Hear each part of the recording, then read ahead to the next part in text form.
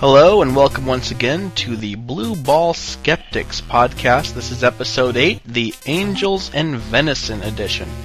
Today on the show we're going to be doing skepticism on something that we don't generally do skepticism on. That is the ideology that has been pervading the skeptical and more so in the atheist circles, the ideology of a social justice. Not the kind of social justice where you go out and make the world a better place, but the kind of social justice where you mostly just yell at people online for not falling in line with your ideas quickly enough, and then you tell them to check their privilege, and then, you call them shitlords, and you basically try to keep them in their place. That kind of social justice. Tumblr social justice, as it were. That's what we're going to be talking about today, and we're going to be talking about it with the hosts of a podcast called the Antisocial Justice Podcast. We're here with John. Say hello. Hello. And Zoe. She only needs one.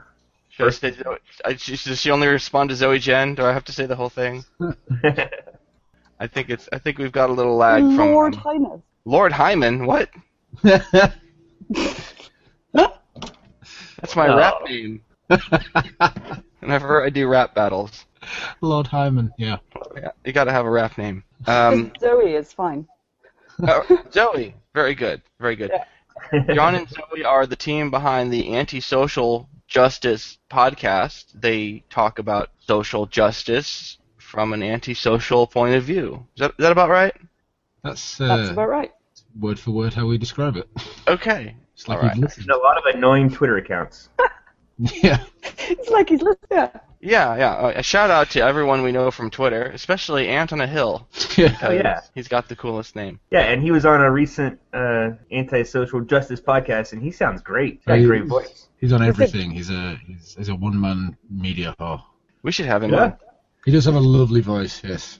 So you guys, we kind of want to know, how did you get into skepticism? Like movement skepticism. How did you guys get into skepticism as a movement? Richard Carrier. When Atheism Plus first started getting traction and Richard Carrier's video of that speech started doing the rounds, I commented on that and immediately found myself being, piled on by Ulon and a few others, and it just sort of spiraled from there. I never intended to be in this thing, the skepticism movement, or it just happened. So I know it's not a very interesting answer, but I don't have any. It actually is interesting because many people got into this movement by way of Richard Carrier, but not because they were pissed off at him, but because they. I wasn't pissed off at him. I just I saw the video. I saw a lot of what I thought were a lot of problems. I had no experience. I'd never argued with somebody in sort of a skeptical, critical thinking manner before, and I started commenting on Three Thoughts blogs, was something I've never done since. And everybody was coming in, and that led to me talking to people like Subman on Twitter and on YouTube and all that sort of thing, and I'm still here, like 3 years later. Oh my God! So it was okay. That Richard Carrier video, was that the one entitled "Atheism Plus What"? I can't remember what it was called. It was the one where he was speaking at a conference, and one of the big points about it was he was talking about how people should speak out and denounce bad behaviour and all these sort of things, and they should count for something, while at the same time he was dismissing the fact that his video about it had got something like an order of magnitude more dislikes than likes. I was the very first dislike video. Did you say first in the comment? I should have. I really should have. Actually, I hit like first to share it on Twitter, and then I hit dislike. Does that cancel each other out? No, actually. It's like voting, I don't know. It's like the Scots who voted for and against independence on the same ballot. Yeah. There were hundreds of people who did that, who checked both boxes. It's a very, very simple question. Should There's a single be issue an vote, independent nation? Oh crap! I checked the wrong one. Yeah, I hit the like button, and then it popped up on my Twitter share, and then I immediately hit the dislike button, and I'm like, first, but I have no way to prove that now. Yeah. That's lost. We're skeptics. We don't believe you. Yeah. And you shouldn't. It's just an anecdote, and I have really nothing to back it up. Just Because, you know, Damien loved Richard Carrier. I did! He was my boy, man. Yeah. I fought through a knot of Rebecca Watson fanboys in order to get to him at a party once. True story. And did you get True to story. him? I kind of did. It was the Room 201 suite party at Skepticon 3, and it was kind of divided in half because there's a little narrow space between the bedroom and the main room, and that narrow space was clogged up by a bunch of fanboys who were just like ogling Rebecca and just hanging on her every word, and you had to get through them to get to the fun part of the party in the back where Richard Carrier and Victor Harris were. It was hard to do. What you're really telling us is that you've been in the same room as Rebecca Watson. Oh my God. Yeah. Many times. We've all done things we regret. You know, In the back. I invited her to. having those kind of- Never mind. I'm not going to say what happened there. Scratch damn. that. This is why Yeah, we don't go I'm not live. Yeah. I think that having fanboys like that surrounding you and listening to your every word, that's got to warp your personality. I mean, maybe Let's find out. There's definitely something warping her personality. Not maybe only one of a number of things, but yeah.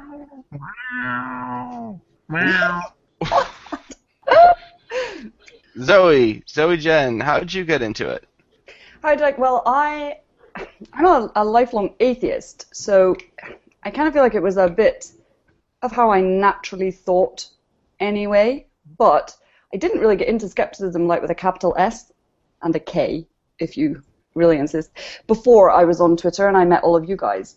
And that was kind of why I went to TAM this year, was because there was a bit of me thinking this idea of kind of like organized skepticism where you call yourself it and sort of identify with another group of people who call themselves it was a bit sort of American in a way for me. I've never really been aware of that in the UK, although I think in the UK, as a way of thought, it comes naturally to quite a lot of people. It's quite a secular country as well, so it sort of goes a bit hand in hand with the atheism.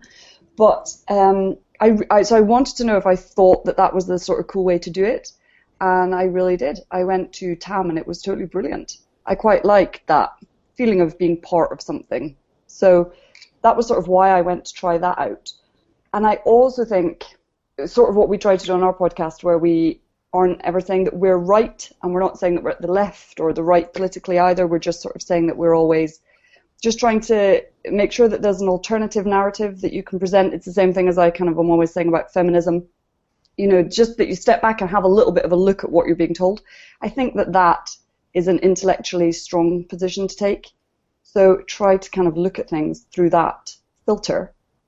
And then I kind of just wanted to be in the club. It's fun to say that you're a skeptic with this capital S and a K, because, you know, I want to be popular. That's about it, really. Who says it with an S and a C? We do. I thought that you do. Yeah, I thought that's. But she wants But to be it- American as well. You guys are So- both British, right? You're both British. Yep. Yeah. So when you Well, I see mean, I'm skepticism, Yorkshire, but technically British, I suppose. is that like too low class to be British, or what? No, Yorkshire's been pushing for independence after this whole Scottish thing. Probably been a joke initially, but it seems like they're actually being serious. Oh, shit. See, that's actually how the American Revolution got started. It was all just a big prank at first, you know, just we're going to screw with some redcoats, and then it just got out of control. Things have a way of spiraling out of control. People take sides, you know? Got a War of Independence to look forward to then. So, how was TAM? I thought it was absolutely brilliant. I had the time of my life. I had a great I did. time last year as well. From what I remember, you did. Yeah. It was a shame you guys weren't there. Yeah. I would have been looking forward to meeting you. It was a shame. We should have been able. It would have been awesome. It would have been awesome. But I can never go again because I'm a DJ Girthy fanboy, and I will. You know, I just can't go to TAM if DJ's not there. So. Right. You're a ride or die bitch. Yeah, exactly. I am a ride or die bitch for DJ. So it's over for you now then. If somebody hosts a skeptic conference in Britain, I'll go to that instead. I don't care. I don't even care if it says it could be an SC Eptic conference. I don't even care how it's spelled. PZ Myers was speaking not far from here recently. That's kind of like a conference. More like a black hole. But I'd go. I'd go. I'd wear a raincoat, but I'd go. I didn't find out about it till after the fact, but it's about half an hour's drive from where I live that he was speaking. Damn. I think it was the closest he could get to the humanism conference with actual real good speakers that was in Oxford. I think he just was in like the general vicinity in England, and he just went to a pub and started talking, and then he said he'd been at the same thing as Dawkins. I love me a humanism conference. I love me a skeptic conference. I do think that sometimes we lose sight of the differences between humanism as a movement and skepticism as a movement and atheism, which I think should be broader than humanism and different than skepticism. But we don't need to go into that. We just had our first skeptic conference here in Edmond, Oklahoma last weekend, and they blurred the lines a bit. They had some, I would say, very atheist talks. Yeah, especially Aaron Roth. Yeah, not that there's anything really wrong with that. You just don't want it to be the focus of your conference. You want I think they were quite careful about that at TAM. There were a couple of speakers who mentioned that they didn't want to go into atheism, and a couple of people that I can't remember who it was, but there was somebody who said he wasn't even going to say whether he was an atheist or not because he wanted that to be irrelevant to the talk. Who was that? There was a lot of doctors talking at it this year because the theme for it was sort of neurological medicine and skepticism in the brain. Yeah. So there was some of the talks were very technical, more sort of for medical people, and a couple of them were. Was Skeptical there? I'm not going to say her real name, but she's a doctor. She was indeed.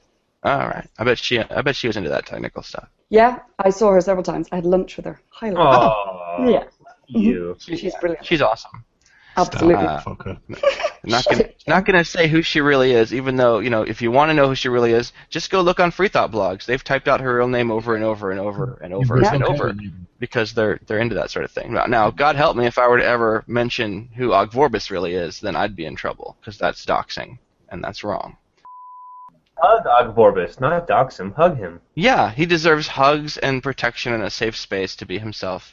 The last thing he needs is for people talking about who he really is and whether he works with children. What was the justification for doxing Skeptical? It was something like she slandered PZ or something by diagnosing him online. Joking around about whether the Skeptics gave him the clap. It's still a pretty good joke. And they claim that it's effectively slander by him diagnosing him, slander and unprofessional behaviour by diagnosing him online. To be clear, it definitely is defamation to claim that someone has an STD that they do not have. Right. Yeah. That's classic. That's like Torts 101. It's a classic case of defamation, saying they have a loathsome social disease. But she didn't really say that. She joked about that as if, haha, wouldn't that be funny if he caught the clap from Skeptics? As if he has sex with Skeptics, which everyone knows he doesn't have sex with exactly. anyone who's not his spouse. Yeah. Is he married? Yeah. Yeah. He's actually a really post on there about, well, I guess not his first kiss, I think, right? Yeah, very, very consensual kiss. Was this? It was 19, and he'd been plucking up the courage to get consent or something for. I thought that was a sweet story. I know the pit just loves to make fun of him for that. I thought that was adorable. It was pretty sweet. I thought it was fun. Even Mick Nugent thought it was sweet, and he was like, "Why do you vacillate from these great stories to just being a total douche to everybody?" Yeah. I'm a really sweet guy who has to pluck up my courage. Also, I hate you. Die.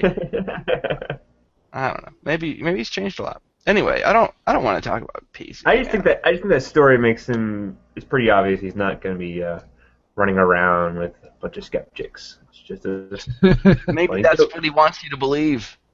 Yeah, you're right. Yeah. Maybe it's all a cover. Like, I'm really a sweet guy who has, the whole I've been in one monogamous relationship forever is all just a cover. It's a bad cover. I mean, most of the people in his crew, they don't really care for monogamy. So. It's kind of a good cover, though, if you're looking for the kind of girls who want to violate your monogamous expectations. Ooh, okay, yeah, that's true. Yeah. like setting yourself up as the ultimate challenge. Yeah. There it is. That's what John does with me. Yeah. Are we going to be stopped for this? Not only am I monogamous, I'm super monogamous, and also I'm kind of impotent. There's a challenge. So, ladies, good luck. Yeah. Such Okay, an some of that might not be true. You're very important. We get it.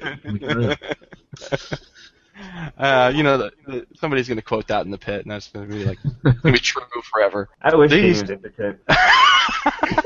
Do you have 1 million children and more coming? I've got 3, and I don't know if we're going to have any more, but I'm going to keep trying. Yeah. Yeah. Like Dan Savage, I'm just going to keep trying. If he was impotent, he wouldn't be talking about sex with my sister all the time. I know, I've noticed that. It's a recurring theme. Look, I like sex. I like your sister. What am I supposed to do? Not talk about it? Yeah. Yeah. That, in my family, yeah, you repress that. Yeah, that is how it works. Something deep down inside you. I don't think it's just your family. Yeah. No. That's- I They know, could. Get on well with John. They could. They're actually a Scotch clan. I'm not sure how uptight the Scots are about sex, but I it don't is. think the Scots are any less uptight about sex than any other British people. I think okay. I'm the only one who isn't uptight about sex, The actually, only as far one as I in know. all of Britain. Everyone else in Britain except me. Yeah. well, it's good to have you then. It's good to have you on. So many people have said that. Well, you haven't. No. So speaking of sexuality, I hear you've had some work done. Speaking of sexuality, yeah, I suppose it's partly to do with that. I just well, wasn't maybe able it's not. I wasn't able to attract anyone. So, in a Maybe. bid to finally have some sex, I had some work done. Is that what you mean? I just assume that you enjoy touching yourself more now that you have those. That is true. Yeah, there you go. That's Mhm. That's just how I imagine it. Yeah. And thanks to everyone else is imagining long that. hours.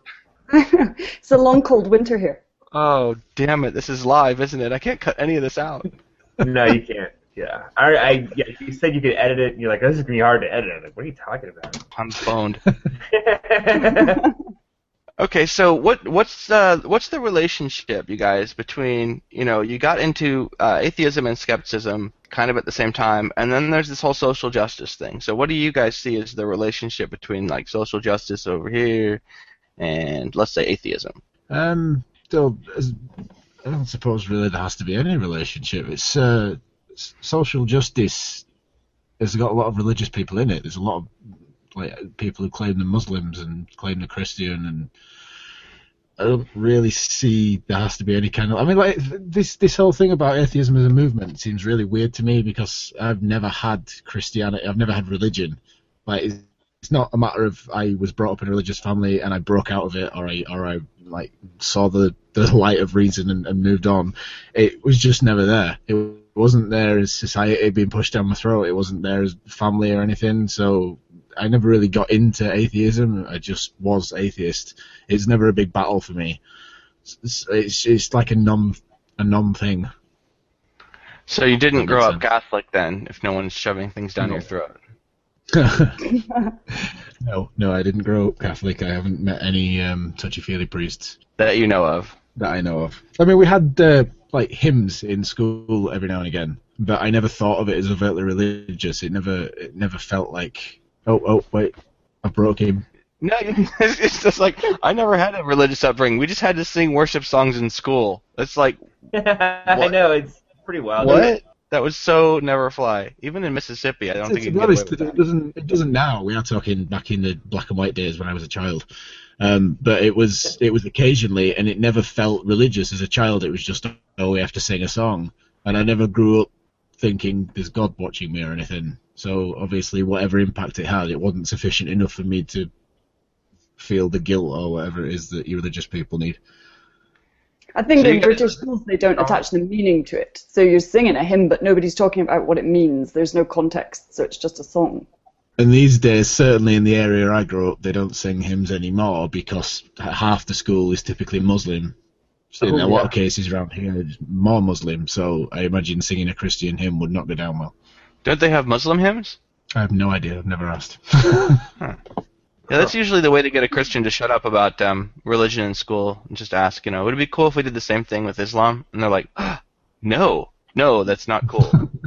You know what? You're right. We need separation of church and state.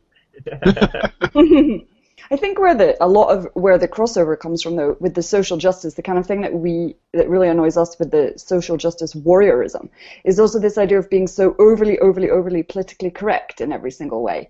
I think that ties into the idea of people who show a kind of sycophantic respect for religion, especially if it's not their religion. So you've got, even recently, that Ben Affleck thing, where he's so busy not looking racist, as he calls it, but I want to bang my head on the wall just thinking about it. Where people are just this ridiculous idea that you've got to totally respect it and hold it in the utmost regard, even if you aren't personally of that religion. And I think that ties in a bit with the anti-social justice thing that we have going on, where they all this absolutely crazy, insane left, the feminism that nobody can get on board with, the transphobia, whereby you can barely not speak to people in case you're accidentally, inadvertently insulting them to death, and all of these different things. I think that's a lot where it ties in together. I would have thought quite a lot of the younger social justice warrior type people are probably atheists, but they're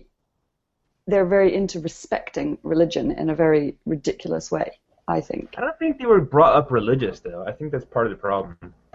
But psychoanalyzing. Well, it's speculative psychoanalysis of people we've never met. That's always a good time. Hey, I've met a lot of them. Well, yeah, I've been in the room. Rebecca Watson. I've been in the room with these people, and they're charming and fine in real life. You get them on Twitter, and they just become, or blog comments, they just become just raging assholes. But they're mostly fine in real life. Do you think they're mostly atheists? I only talk to atheists, really. I mean, unless I'm deliberately picking fights with Christians on Facebook, then I mean, the only reason I know about the social justice movement, okay, when I say social justice, I don't mean like my wife running a free women's clinic so that people can, get healthy and get birth control and get everything under control. And that's actually promoting social justice, and she actually does that, and it's awesome. But I wouldn't say she's fighting for social justice. She's just being a good person and doing what she does. She's promoting social justice, but I wouldn't call her a social justice warrior.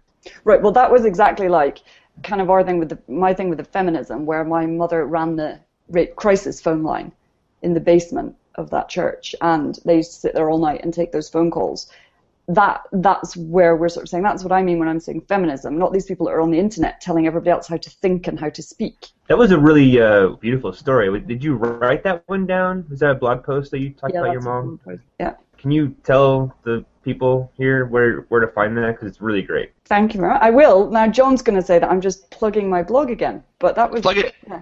Plug it. It's www.theworldacordingtograce.com. Yeah, I found that very inspirational. She was doing that at a time when, it was very difficult, very risky. And she wasn't online. She was sitting in a basement taking horrible phone calls. It's just going to be incredibly depressing. Yeah, definitely. She still finds it really difficult to talk on the phone, and she can't do it in a small closed room, and she can't talk on the phone if the light isn't on, for example, and wow. She has a few things. Come down and tried to explain Twitter feminism to her. Yeah, well, this is that's perfect, because this is exactly what I was about to say in answer to the question, where does skepticism tie into all of this? And this is where we see that there is no skepticism at all, right? When these people get into the mainstream media, like this Zoe Quinn thing now, she's been on the BBC giving her version of Gamergate. They do no journalism. They don't look into the background. They believe her because she says she's a feminist and because she's a woman, and she sits there all teary-eyed and she said to move out of her house. Nobody examines her behavior or steps back and looks at what happened. It's the same thing with Caroline Credo-Perez and that bloody Jane Austen banknote. These people just get believed. And this is these social justice warrior type people, right? They're not actually doing anything at all for social justice, but when it gets into the mainstream media, skepticism goes right out the window. They just seem to get totally believed. I think this is what John and I find incredibly irritating, which is why we talk about it the on our podcast. BBC thing, the Zoe Quinn thing with the BBC. She said, she almost outright said that it's not enough that all these companies are coming out and saying that we do not endorse harassment and we're actively trying to stamp out abuse and all that sort of thing. That's not enough. They should come out against Gamergate. So it's not enough that they're actually working against abuse and harassment. They should come out and say that Gamergate is bad. What she's saying is it's not enough that you're actually working for the cause that I claim to be working for. You need to join my side and say align yourself with me personally, much more publicly. Because what they're saying is we can see harassment and bullying and abuse on both sides of the fence, and we don't agree with any harassment and bullying and abuse. And she's saying, no, you need to join my side of the fence. So I've completely been exactly there. I've been there to where I say, look, I never bully or harass people. I criticize those who do bully and harass people, and they say, yeah, but you haven't renounced the slime pit.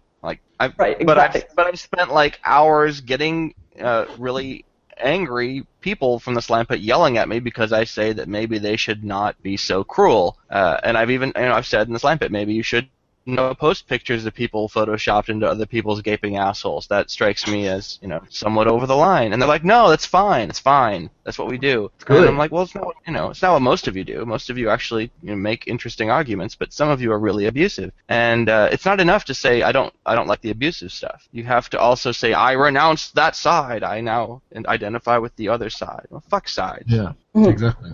That's effective. That's also social justice is once it makes it into the media. It's them establishing what their side is and then trying to make the media believe that the opposite side is all harassment and rapists. Well, it's really easy to do. Silence them too. It's really easy. Nobody knows what the other side is. For these women, they do get threats. It's reliable. It's easy. It's easy to get threats on the internet. Mm-hmm. And then they say, look at us, we got threats. And then they just paint their opponents with that brush. They've got the threat brush. Paint. But the other thing they do is that they never ever acknowledge their own bad behavior in it. They flame it massively, at least in the beginning. Now, maybe Zoe Quinn at this point has been inundated with really horrible stuff and she's wishing that she never got into the whole thing. I don't know. But certainly at the beginning of it, it's been going on for ages now. Perhaps it's got a little bit bigger than she is at this point. But she was sitting there, she tweeted a picture of herself making a to-do list on her computer, number 1, destroy games industry from the inside. Number 2, take down Gamergaters. I mean, it's like a provocation, right? So, I mean, she has behaved in a way that's flamed it. Yeah. And she's not saying that on the BBC. Well, that's what does Zoe Quinn and Rebecca Watson and Anita Sarkeesian have in common besides feminism or some form of feminism? It's flame baiting, man. They've elevated it to an art. It's amazing. It's amazing to watch. Yeah. And and kudos to them for shamelessly manipulating angry MRAs. What? I don't know. I've got to kind of admire that these people are so easily manipulated. Then. The irony in the case of the Gamergate is where the whole thing was about ethics in journalism. But where are the ethics of the people that are interviewing her and letting her just give her side of the story without going in and having a look at the kind of things she's been tweeting? Isn't the first thing you do if she says this is happening to me on Twitter, go and look at her on Twitter? Can't the journalists see the stuff she says? I see in here that I haven't watched that video, but the screen grab of it is her crying, with messy tears. So it's kind of hard to go at somebody when they're crying. You kind of look like a bully. So I imagine that. You kind of feel like a bully. Well, I'm okay. Let's say I don't know much about Gamergate. What are the major ethical breaches aside from that massive collusion to everybody write the same article about the death of gaming culture at the same time? Effectively, I mean, it started with the allegation by her ex, which I think has been proven untrue, but there were effectively people thought that she'd slept with a journalist who had then been favourable to her game. And it turned out he'd not actually reviewed the game, but he had mentioned the game, which, in my opinion, could be classed as being favourable because the game wasn't good enough to deserve a mention.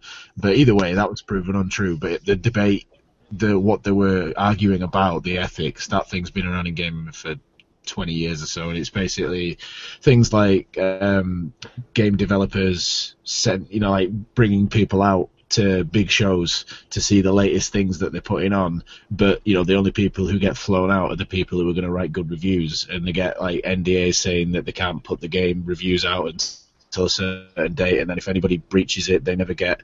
Which actually, scrap that last one. That's quite reasonable. It's basically treating the game reviewers, the ones that play nice, get treated well, if you get what I mean. And gamers don't like that. They don't want to only get reviews in advance. Because if you think about it, you don't want to buy a launch day game if it's going to be crap, but you can only see reviews of a launch day game before the launch from the people who get the game in advance, and they only give the game in advance to people who are going to give it good reviews. It's that kind of stuff. Okay. I think I understand now why I can't relate to gamers. It doesn't matter how many games I play. I'm never going to do the things that matter right now. I'm never going to read a games review magazine because I just hear what games are good from other people that have already played them. Yeah. And I'm never going to buy a launch day game. Yeah, I don't buy launch day games because that's just ridiculous. You end up paying twice as much. I know. I'm with you. So I just hang back. Like, I'm just now playing Bayonetta 1, the first Bayonetta, and I'm only getting into that because I hear Anita hates it because there's sexy women in it. Oh. I'm like, oh god, I'm button mashing the hell out of this thing. I don't have time to appreciate how great she looks. She's giving credit to herself is massively over-sexualized is the argument on that one, but well, that's my real problem with a lot of what Sarkeesian argues, is that she basically takes it as read that male sexuality is bad, that males looking at women and thinking, wow, that turns me on, is bad. It's not bad. There's nothing wrong with it. Like, if some indie game developer wanted to make Porno Quest, where, like, all people do is, like, seduce and have sex with each other, I'm fine with that. I don't give a shit. I'm not a Puritan. I'm not uptight about sex like Scotland. So unfair. I'm representing Scotland here. And as I told John on a podcast once, I was playing The Sims until I discovered that I just could not make them have sex, and I lost interest in it. See, if they wanted to make Sims XXX, like male gaze edition, I don't care. Like, what's wrong with people being sexual? I don't care. The male gaze is made of like a popular rising. It's risen into popular views. People are talking about the male gaze in these video games now. And I'd never really heard that term being used popularly before. Yeah, I'd never heard the term being used outside of, like, talking to Brian about film studies. Yeah, exactly. And everyone's saying male gaze as if it's... Male gaze. We all know about it. It's true, and we gotta worry about it. Like, males do, in fact, gaze, but so do females. They're just a little bit better about being subtle. A little bit. I mean, I was watching I don't see a problem like those with people gazing. that talk about stare rapes, though. The minute somebody starts to talk about stare raping, then that is how I automatically immediately know that they have never, ever talked to anybody who's been raped. If you're equating being looked at with being raped, then you can fuck off. Yeah, so the Gamergate thing, John, it sounds like you're more spun up on this than I am. Well, I'm a gamer, so it's. My own sort of involvement was basically I just didn't want to be lumped in with this group of white cis dude bros who just want women out of gaming, and because I was in the demographic that they were talking about, but I am not trying to actively push women out of gaming. I've got no problem with women making games. I've got no problem with the type of games that Anita Sarkeesian wants to existing. It's just gaming is massive. There is plenty of space for everyone, and I'll be honest, if I wanted to sit and cherry pick, I could pick a load of games that are not very friendly to men and do a video about that, but I can't be asked. So the only difference between Anita Sarkeesian and somebody with the opposite kind of vendetta or agenda or whatever is that she's got more time and is willing to put the effort in to find the right kind of game. She did a video once about the Bechdel test, and she sat there with a load of videos flashing in the background, showing the film posters of all these films that had failed the Bechdel test. And there were a lot of films, but there's also a lot of films that passed the Bechdel test. Yeah. So, if you want to sit there, you can eventually cherry pick as much as you want. Mm-hmm. Okay, I don't expect that everybody knows what the Bechdel test is. It's my understanding that is when two women characters talk to each other about something that's not a man, or they're interested in a man. I thought there was a couple of factors. That's one of them. Yeah, that's one of them. And I think it has to be like for a span of time. Yeah. Yeah. But, So like more than I don't doubt. I thought like the original Alien movie passes the Bechdel test because I'm serious, because two women characters are talking about how they're going to survive. Yeah. Well, that's my point, though. There are plenty of films that do pass the test, but she managed to pick all the ones that fail the test and then act like they're the only films in existence. It's effectively what's happening with Gamergate, is that with her deconstruction of games, is that she finds all the games in which you can find some example of misogyny, and I'll say that some of her examples of misogyny are a bit spurious. Like when you friggin' pulling Mario and Peaches from 1980, you're not putting on the best examples. And like Bayonetta, for example, yes, she's over-sexualized, but it's effectively game porn. They knew what they were going for. They weren't trying to oppress women with that one. They was, there's some big Nancy titties for you to look at while you're playing this video game. Have at 'em. And like she talks about Grand Theft Auto and how you can murder a prostitute, and then completely leaves out the fact that you can also murder a random guy walking down the street. And you have to murder a lot of people to win that game. I mean, you have to kill an incredible amount of people to win that game, and the vast majority of the people you kill, mooks, they're dudes. They're all dudes. Well, I think also it's the reason why they include the whole prostitute thing and sexual abuse thing is not to glorify it, but to eke you out a little bit, because it's so beyond. It's not what you're supposed to do. So they put it in there to up the level of anxiety maybe a little bit. It's not. Maybe it's a little bit of fantasy, but. I don't think all those games are fantasies for men, though. It's like fantasies about being a soldier, fantasies about being an assassin or a badass criminal, and they're sort of idealized, heightened versions of men as well. That is the whole point of it. It's sort of being the ultimate character of whatever it is that you're playing. I mean, I don't care about Gamergate at all in the sense that I don't play any games, so I don't care about the gaming side of it, but it's just you see the principles of what's happening with these people and the way they act and the flaming and the trolling and all of the things that happen. You can apply the exact same principles to all of these different things in social justice. So you just see the same things happening again, and then it makes it into the mainstream media. They get it spectacularly wrong. And so I think that it's just a comparable, it's just yet another example of how these things work once they get a bit of momentum behind them. And I think it's quite damaging for everyone. They did get a lot of the mainstream outlets got it really wrong. It was amazing. Like they only talked to people from one very narrow band. Yeah. And this is the problem. Then high-profile people jump on, and they think they're doing like the Ben Affleck thing, right, where they think that they're being really like liberal and really having a right-on good attitude to it. So people like some people that we know on Twitter were arguing with Dara Ó Briain, the Irish comedian, earlier in the week, and it's like he is well-intentioned, right? He wants to go in there and condemn misogyny and say that he thinks women should be welcome in games. He's got good intentions, but he's had a fundamental misunderstanding of the issue because he hasn't had any skepticism to what he's read on the BBC or wherever it is he's picked it up from, and so he's just come at it like completely wrong for the right reasons.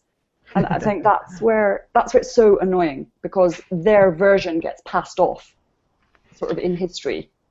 So you don't even play like Candy Crush or Words with Friends or anything like that? If you play I play level 35 of Candy Crush in an OCD-like manner. You're a gamer.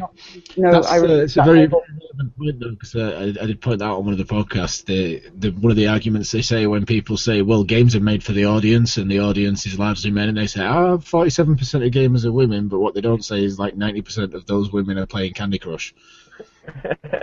To a business, a gamer means anyone who plays games. But to the community, gamer is someone who takes that on as a lifestyle, as a way of meeting other people like you. So to a business, it makes sense to call them gamers, but otherwise, no. Yeah, I don't self-identify as a gamer because I just don't play enough, and I always play stuff way after it comes out. But yeah. I do spend a couple hours a day playing games, though. I have no objection to people who just play Facebook games and mobile phone games as being classified as gamers. They're playing video games. That's really all. It's like if you don't believe in God, you're an atheist. If you play games, you're a gamer. You're just arguing over how much of a gamer. But like unless you're saying that they only play Candy Crush because that's the only game available to them, which is total bollocks, then the argument that all these mainstream games aren't tailored to women and they should be tailored to women is null and void, because that's not the kind of game that women want to play. These 47% of gamers that are women only seem to want to play Facebook games, and there are plenty of games there for them. Like there's the Tomb Raider is the main one I keep bringing up. It's a female protagonist. She's not overly sexualized in the latest one, like so the boobs have been brought down a little bit and all that, and it was written by a friend of Anita. I like how he looked over his shoulder there, like, did anybody hear me? No, it's Sally. Kind of like shifty, like. Just making sure I wasn't in trouble. But yeah, so like there are games that exist for these people, but they don't want to play them. They want to play Candy Crush and Farmville or Townville or whatever ville it is at the minute. And I don't care what games people play. I get the sense that gamer identity is to a large degree bound up in a number of, like, Steam communities, Xbox Live communities, people who spend a lot of time banging on each other in you know, the big titles. And not banging each other. No, they don't get to do that as much. But I think as well, because the generation that play a lot of games are also online and they're vocal and they've sort of banded together over this Gamergate thing, they identify as a group of people. There's a cohesion to it. So, I mean, if people are talking shit about women, not all women are going to band together and sort of fight back against that. Same thing with men. It's too loose of a definition. It's too many people. But this gamer thing, I think it's never ending. People seem to care about it so much. Like these gamer people, like hardcore gamer head people, they really care about that, and they really care about the fact that they feel maligned as a group, and they're not going to take it lying down, as it were, because they have a vocal presence as a sort of en masse online thing. And okay, yeah, at the fringe end of it, there's all the crazy ones that are sending rape and death threats, as there always are. They come out, see something's happening, they jump on it, they send a rape threat. Probably the same person does it, whatever the issue is. But there definitely seems to have aroused some kind of like group identification thing for these gamer people. They're quite proud of being it. That makes perfect sense. Like, if that's what you spend most of your time like, if that's where you get your greatest joy in life, is getting on with your clan of people and then blowing the shit out of another clan or monsters or whatever you blow the shit out of. If that's where you get your great joy in life, and then people come on and say, you're wrong, you're a misogynist, you hate women, like, yeah, that would piss me off too. I'd feel like my identity was under attack. And that's effectively why I got any sort of emotional investment in the whole thing. I don't really care about the ethics argument, because I'm like you, I never read a games magazine really, and I very rarely read the reviews. So it doesn't really bother me how they're handling themselves, because I'm not using them to get my information. But although, unlike you, I do actually pre-order games. I have Assassin's Creed pre-ordered that should be arriving in a couple of weeks, and I can't wait. I've heard good things. But where did you hear them from? Can you trust them? I don't know. I mean, judging by previous titles, I can basically trust them. Yeah. Yeah. It's a good franchise. Oh, this one's been made by a different team of developers who started about 4 years ago, so it's kind of like going back to Assassin's Creed 2 and forking off rather than following from the current progression. Forking off. Mm. Yeah. Forking off. Okay. Yeah. Just wanted to be clear on that. Fork off, sorry. If he starts getting too much into the actual game, just let me know and I'll rein him in. I would fork the hell out of that repo. Just fork the whole repo. And let it dangle. Somebody's getting fired.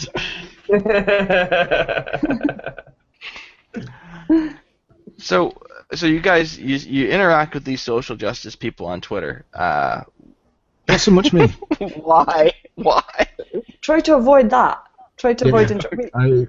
I very rarely interact with these people at all anymore. You used to more, but we usually say the podcast, we usually just prefer to talk about them behind their backs, don't we? rather than actually. Occasionally we have clashed with them, and sometimes it's been quite spectacular, hasn't it?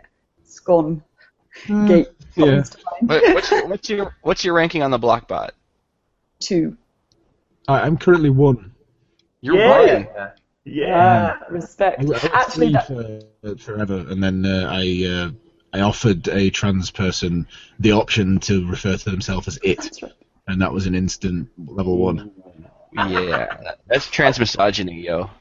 Actually, funnily enough, just yesterday I got a DM from somebody to point out that Ulon has been in looking at my tweets because I had said something about the idea that when Zoe Quinn is on the media crying like that and getting believed, that some people that are incredibly frustrated by the Gamergate thing, who previously didn't hate women, but they see her able to manipulate it like that just because she is a woman, and actually maybe, you know, some people are going to end up hating women and thinking that women behave in a really bad way from that.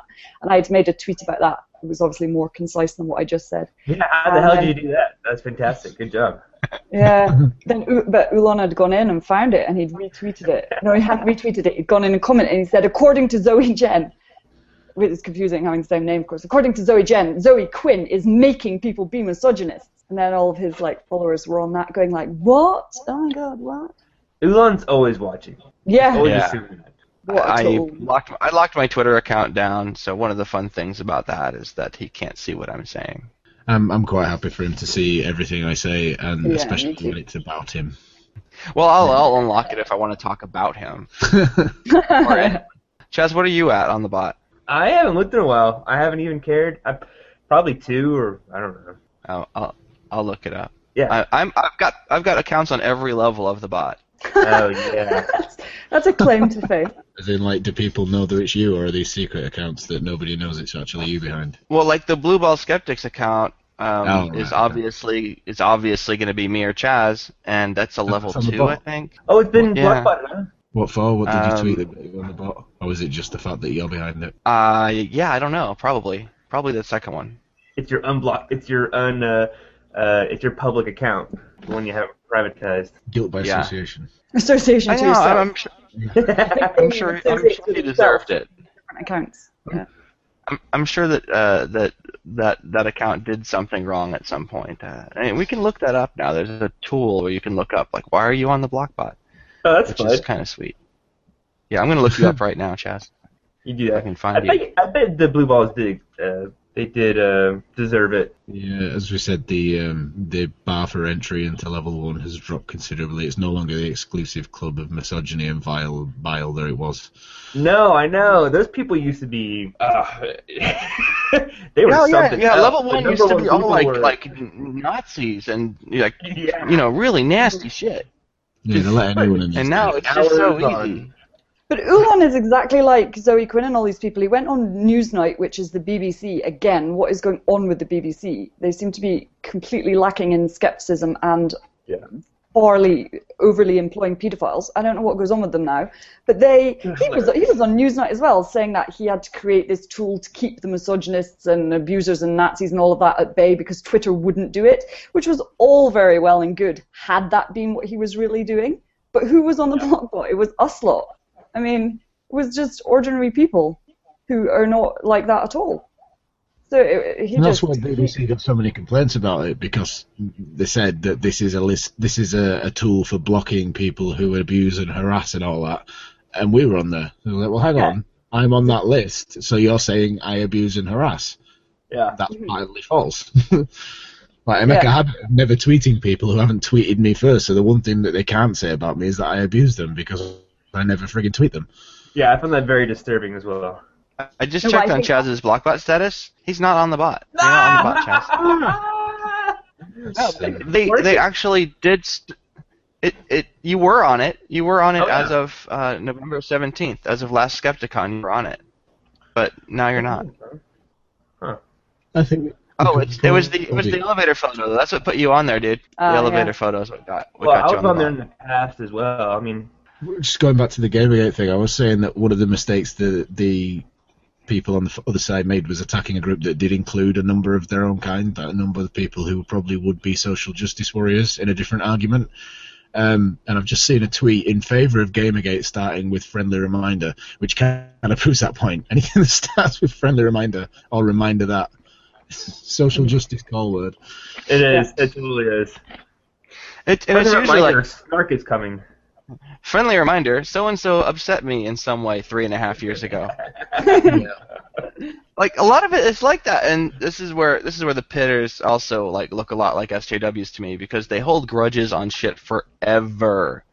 They will remember the worst thing you ever said online for years and years, and they will throw it back at you forever.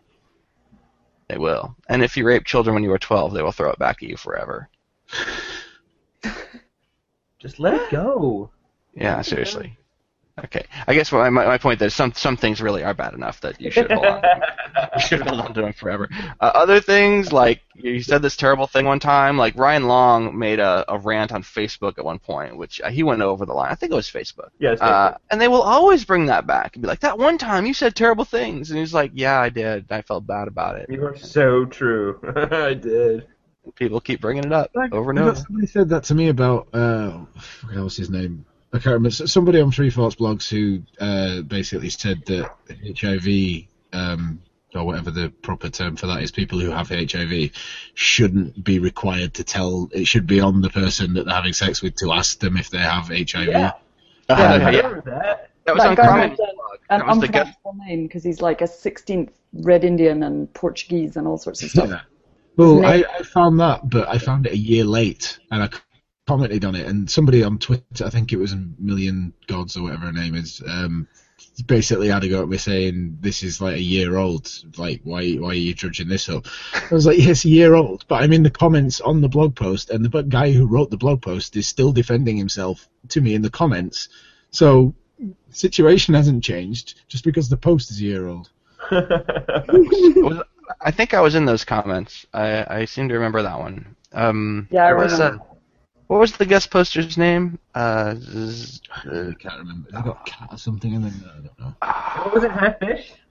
It was Halffish. It was Halffish Gavine. Oh, okay, yeah. Yeah, which like means something about a shark crying, I think. I miss Halffish.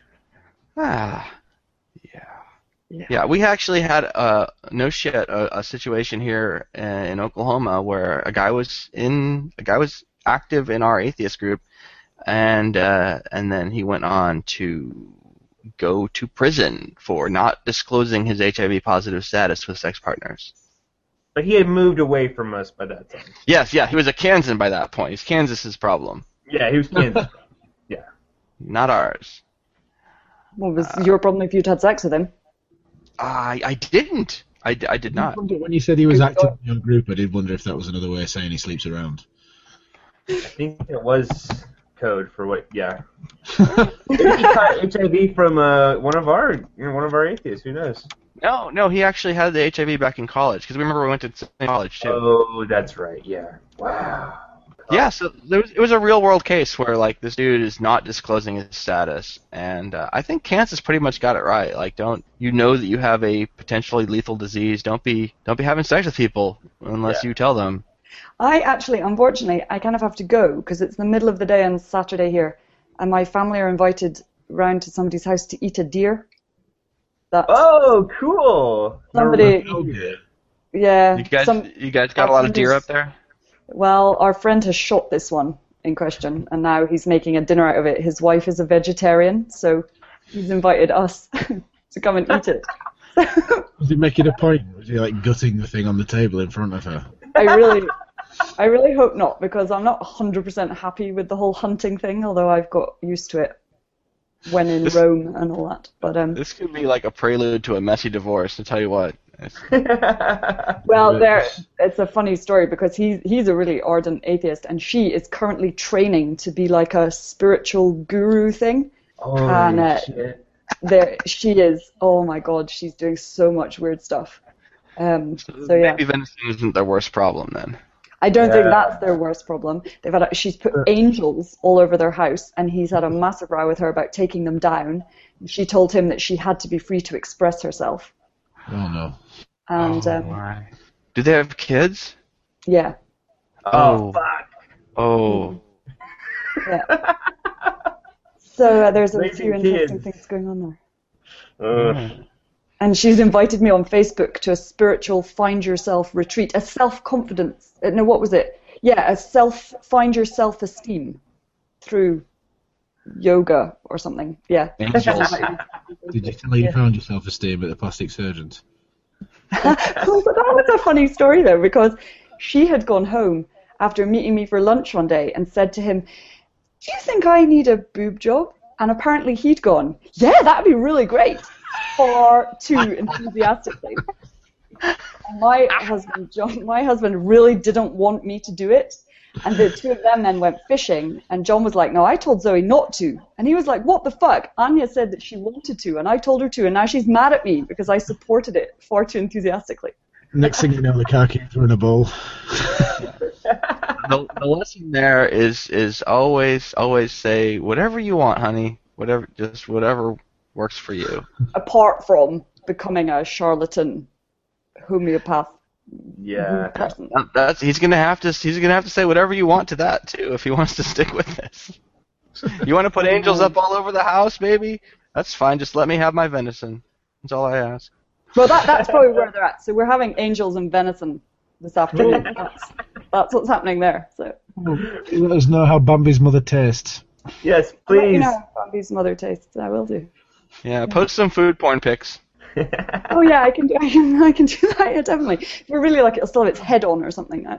Yeah, it's just a nice picture of food. It's not a picture of the food with your tit on the plate or anything. Yeah, I got that, thanks, John. Although I was actually going to show you my boobs for this reason, because look, my T-shirt says, "Be a warrior, not a warrior." How cool is that? That's pretty cool. So that was that. Thanks very much for having me on. I am just going to have to. I think we're gonna wrap up.